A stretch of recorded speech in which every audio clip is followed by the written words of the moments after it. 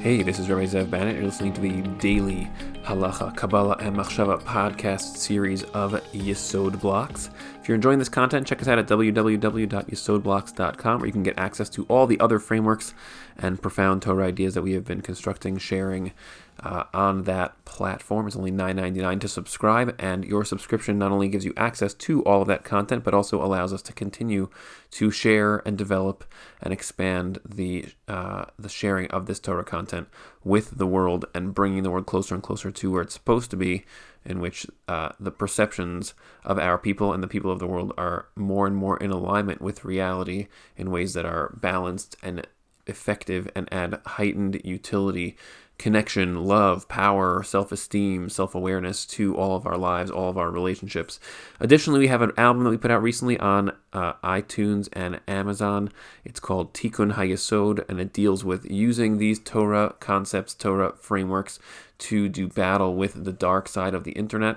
So you can check that out as well on iTunes and Amazon for only $9.99 just for the album, or you can access that on yesodblocks.com simply by subscribing. We're moving through the halachos of Birkas HaTorah, and there's a few more halachos that are coming that are ahead of us here.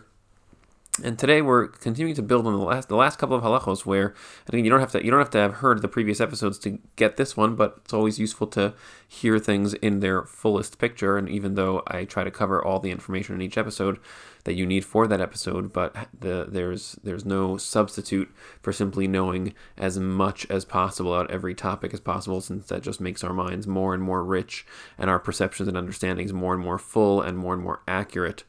So the halacha in this particular episode, we're in Siman Mem Zayin. It's section 47, and it's halacha dalid, the fourth halacha in the section. It says, "Hameharher b'divrei Torah," someone who is thinking about Torah, words of Torah, thoughts of Torah, Eino tzarich levarich, does not need to say Birkas HaTorah before he thinks those thoughts. Now let's just recall that the idea of Birkas HaTorah is the same as the idea of all brachos that we say, which is a trigger phrase designed to create a consciousness expansion, consciousness connection between a particular activity or experience and the layers of existence that are underneath that, all the way to the source, which is Hashem. So that's obvious in a situation where we're eating food. We say brachos on food because we're trying to deepen our awareness that these foods are rooted in Hashem, sometimes physically rooted in the ground. They come from somewhere. They don't just appear magically in the store. And to sort of expand our awareness on every level, it starts with just realizing that there's somewhere this food comes from and the amount of effort that was put into creating it, and then the kinds of effort and the kinds of processes. And that's not just because you have to have gratitude, although that's certainly a healthy, good thing to do. It adds clarity to our perceptions to have gratitude, because gratitude means having a basic awareness that there are other people involved in the processes of our lives, which is a true fact. In other words, it's just a phenomenon that is how we all live. We all share value for value with each other when we exchange in transactions. We each create things and then sell them to others in exchange for things that they create, which is a profound materialization of each person's individual creative energy and divine energy, which we discussed more intensively in the Erev Shabbos episodes of this series. And so that's definitely one aspect, is the gratitude aspect, because gratitude just means that awareness of other people being a part of your life and a part of your story. And there's also deeper layers to it, which is the actual truth of how these things came to be, and understanding how fruits, vegetables, products, different kinds of foods, meat, where they come from, and to know all of the depth of what's behind them, so that way your perceptions are not shallow, then they are instead accurate and full and rich. So that way when there are situations in which you need that information, you need that data, then you have it at your fingertips. Something which is very relevant in discussions today about vegetarianism or the environment, when we don't really know much about how these things work, and we don't really have too much awareness of the processes involved and the complexity and the layers. So then we are simply prone to being convinced, indoctrinated, brainwashed with various ideas such as, well, eating meat is bad, or slaughtering animals is bad, it's cruelty to animals, or the globe is warming dramatically because of things that we're doing. And these are incredible oversimplifications of very complex processes that when you understand them, you can exactly understand what the problem is, where there is a problem, where there isn't a problem, and then how to solve problems in an effective way, as opposed to when you have a very vague, superficial understanding, then people tend to come with either cookie cutter or broad stroke solutions, which simply lead to tremendous damage to society. We've just experienced a huge wave of that with something called lockdowns, which was a good example of simply broad strokes applying some idea to a massive amount of people that tremendously damaged people's lives without any really clear benefit. So that's the problem, that when we have perceptions that are not full and that are not layered and that are not clear and that are not nuanced, so then we develop very, very shallow behaviors and policies and actions as a result. And this is true on a country level, but it's much more true on an individual level, when the types of behaviors you use to interact with the people around you, the people that you love, that are based on paradigms and perceptions that are simply superficial, because we don't spend time investing in trying to fully understand what it is that we are involved in every area. And of course, in a relationship, it's obvious that if you want to be able to help somebody or be there for somebody or make somebody feel understood, you have to understand them in a deep and complex way and an accurate way. But that's, it's not as easy to realize that's true for all things. You can't respond accurately to reality if you don't have a good grasp on reality. And so that's the underlying assumption of brachos as a total system. And here, the concept of Birkas HaTorah is that they are designed to allow us to see Torah learning as a connection or as an extension of Hashem's self. In other words, just like we try to see where fruit comes from and how it's created and all the processes that are involved and how it's ultimately rooted in Hashem's creative capacity, his manifestation of his own self in material physical form. So it's also true with Torah. Torah is the body of Torah. It contains the thoughts of Hashem about existence. And then what we're doing is we're trying to think those thoughts and concretize those thoughts for ourselves so we can actually start to think about reality in a more accurate way. Since Hashem's thoughts about reality are the totality of thought that there is about reality, so then we get access to this almost like internal thought monologue about how existence works. And so we're then trying to access and think those same thoughts. And so this halacha is actually directly intersecting that concept, because what it says is, again, hamaharher b'divrei Torah, someone who's just thinking thoughts. You're not speaking words of Torah, you're not learning out loud, you're just thinking Torah thoughts. So do you have to say Birkas HaTorah before thinking Torah thoughts? And so that's something which is a new category here. The question is thinking significant enough that you'd actually, it's something which is concrete enough that we need to make a bracha to tie it to its source, to Hashem, the way that we do with words of Torah. So here the Shulchan Aruch paskins, hamahar b'divrei Torah, someone who's thinking divrei Torah, eino tzarich levarech, does not need to make a bracha on them. And here the Mishnah Berurah writes, what's the reason? Eino tzarich, tehir hur lav kedibur dami, because thinking is not the same thing as speaking. So since it's not the same thing, so according to the Shulchan Aruch here, there's this distinction in which it's not significant enough, it's not real enough to actually require a bracha to connect it back to Hashem in your awareness. And now here we also have an opinion in the Mishnah Berurah that he quotes here of the Vilna Gaon, the Gra, and he says V'agra b've'uro cholek al zeh. The Gra, the Vilna Gaon, who's a big expert in all areas of halacha, but also all areas of Kabbalah. So he says that he argues with this idea. This is no different than a case where someone is just reading Torah in his mind, like he's reading a book without saying it out loud, that he would need to make a bracha then also. And so the Vilna Gaon here says that you should say a bracha before you think thoughts of Torah. And the reason why we have this discussion at all, this debate about thoughts of Torah, is because thought is a funny thing in the spectrum of human manifestation. And what I mean by that, we've discussed in the past, is that human beings, we are constructed in what's called a stack. The Torah word for this stack is called the Tselem Elokim.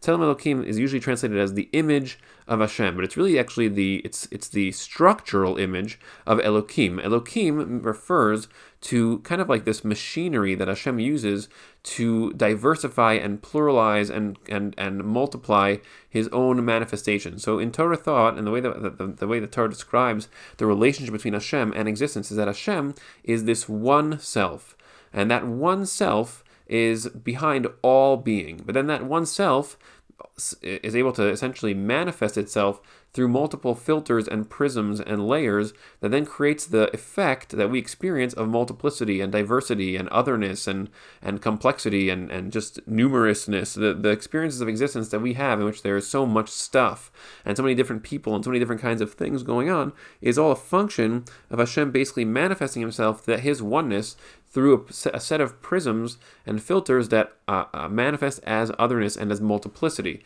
And that is exactly true about you.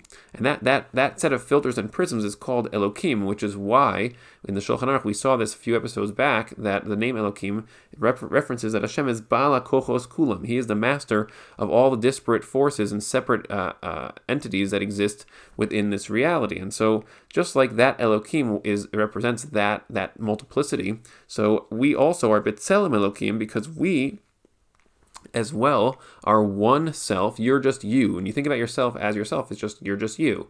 But you manifest that just you, that self, that one you that there is, in many, many different forms and many, many different aspects. And even if you're just waving at somebody, you're now manifesting a movement, a force in existence that is a function, an expression of you, but it's in a discrete, measurable form. And you can wave both hands and suddenly there's two actions taking place. Or you can jump up and down while waving both your hands, and now you're doing three different actions. And that means there's three things happening that are all manifestations of the one self underneath. And so that's the way that we are B'Tselem Elokim. We have our body and all of its associated components are the stack that is analogous to the stack that Hashem uses, the prisms and filters and constructs that allow Hashem to manifest in a diversity and multiplicity of ways and forms. We also have that exact same set of structures. And one of the aspects of that stack of translating mechanisms that allow us to translate our oneness into the manifestation of diversity into the world is the world of our thought. And thought is something which is not exactly tangible, but it's more tangible than we are. So Hashem, the one self that is behind all things, is completely intangible, but so are you.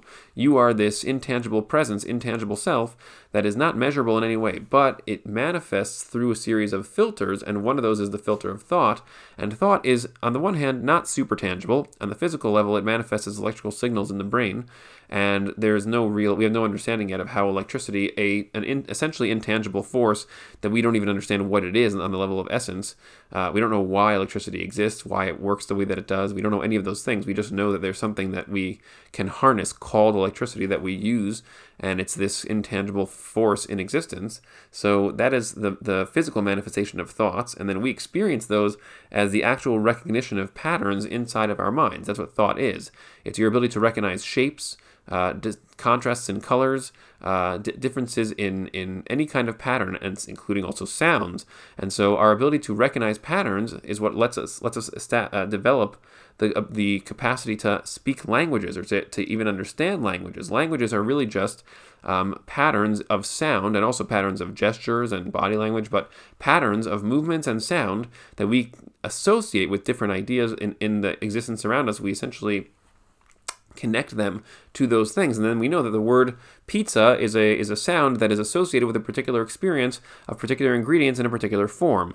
And so that's what thought is. It's the recognition of patterns, the ability to notice patterns and then organize them into higher and higher structures of complexity that we can then use to relate to existence, essentially developing a map of existence out of these patterns. So we see patterns of things in the world around us, that our eyes pick up on those patterns, and then we develop thoughts that essentially create a mirror mapping of the outside world inside of our minds. That is the nature of thought and the nature of language. And so the question is that something which is significant enough?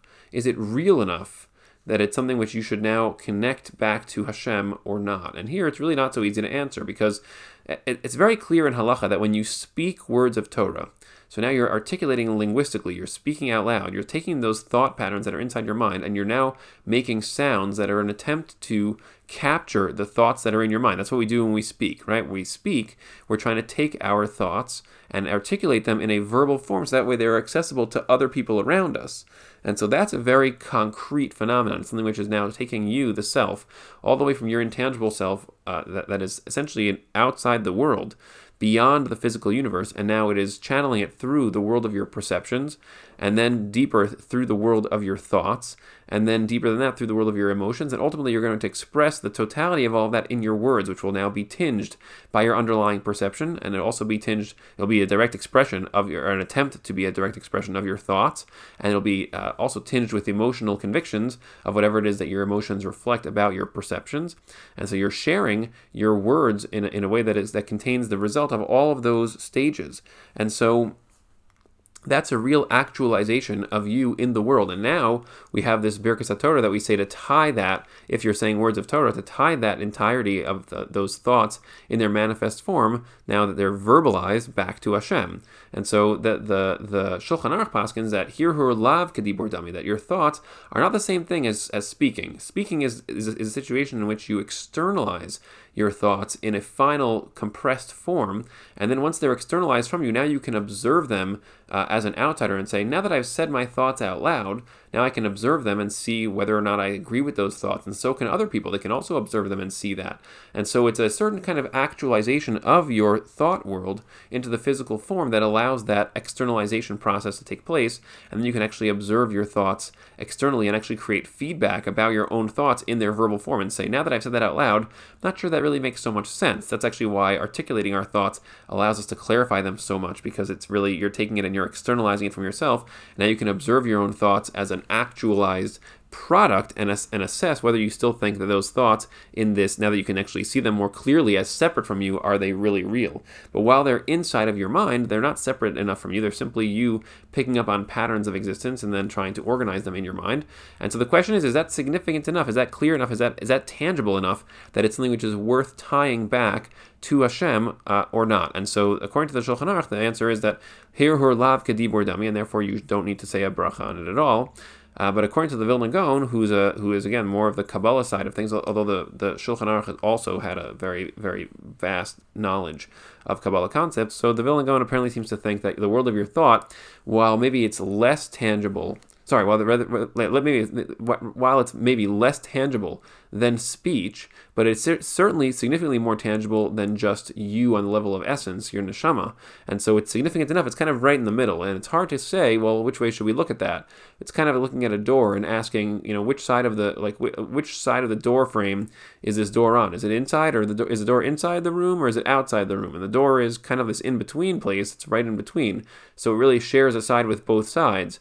And so the same thing is true with thought. Thought is both very intangible, but certainly significantly tangible in that it mirrors tangible existence. So while it's an intangible construct, it's somewhat more tangible than you, the self, or the world of your perceptions, for example. And so that's what this discussion is really about. And generally speaking, the way to deal with this on a halachic level is that you simply should say Birkas HaTorah as early as possible when you start your day, because when you're a person who is exposed to Torah thoughts the way this podcast is designed to do, it's very hard to not think about reality in Torah terms. We just do it all the time, because the more and more you learn about how Torah works, the more you see that all things are simply just expressions of Torah concepts, and existence itself is a Torah mapping, or an experience that reflects the map of Torah that we have inside of our minds.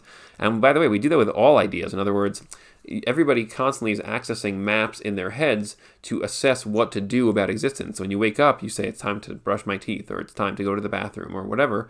Those things you get those things from maps of your life from the past, where you learned this is what you're supposed to do when you wake up, and then you simply have been doing that since then, and that's just the map you're using in order to assess how to respond to existence when you first are exposed to it upon waking up. But we've seen throughout our previous episodes that there's much more complex maps of existence that you can actually learn and develop and access as a result, and then you can more actively create your day and your waking up and all the activities that you start your day with in a much more intentional, constructive way. Again, not that it's not constructive to just wake up, brush your teeth, go to the bathroom, but there's so much more depth you could have going on in every aspect of your life simply by being more alive and more aware and more knowledgeable of existence in deeper and deeper forms.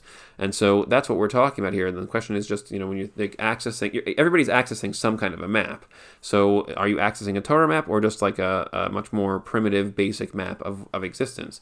And so given that, so it's a good idea to say Birkas HaTorah as early as possible, so that way all the Torah thoughts that you're thinking, you can inherently have this framework of connection between your Torah thoughts and your Torah words and Torah ideas to tie them back to Hashem, and to not lose sight of the fact that all Torah thoughts are actually Hashem's thoughts. And again, remember that the bigger framework here, or the smaller framework perhaps, is the issue of Das Tov Ra. That's the antidote that we're working on throughout the series and throughout all of Torah, is we're trying to cure the tendency to create distorted perceptions where we become shallow in our thinking and in our perceptions of existence. And then we experience Torah as an isolated phenomenon instead of attaching it back to its actual root, its actual source. That's the whole point of brachos, is to actually fight off Das Tov Ra by consistently pushing deeper on our perceptions and not letting them just become shallow, simply because perceptions are able to be a function of preference as a result of the story of the Eitz Hadas.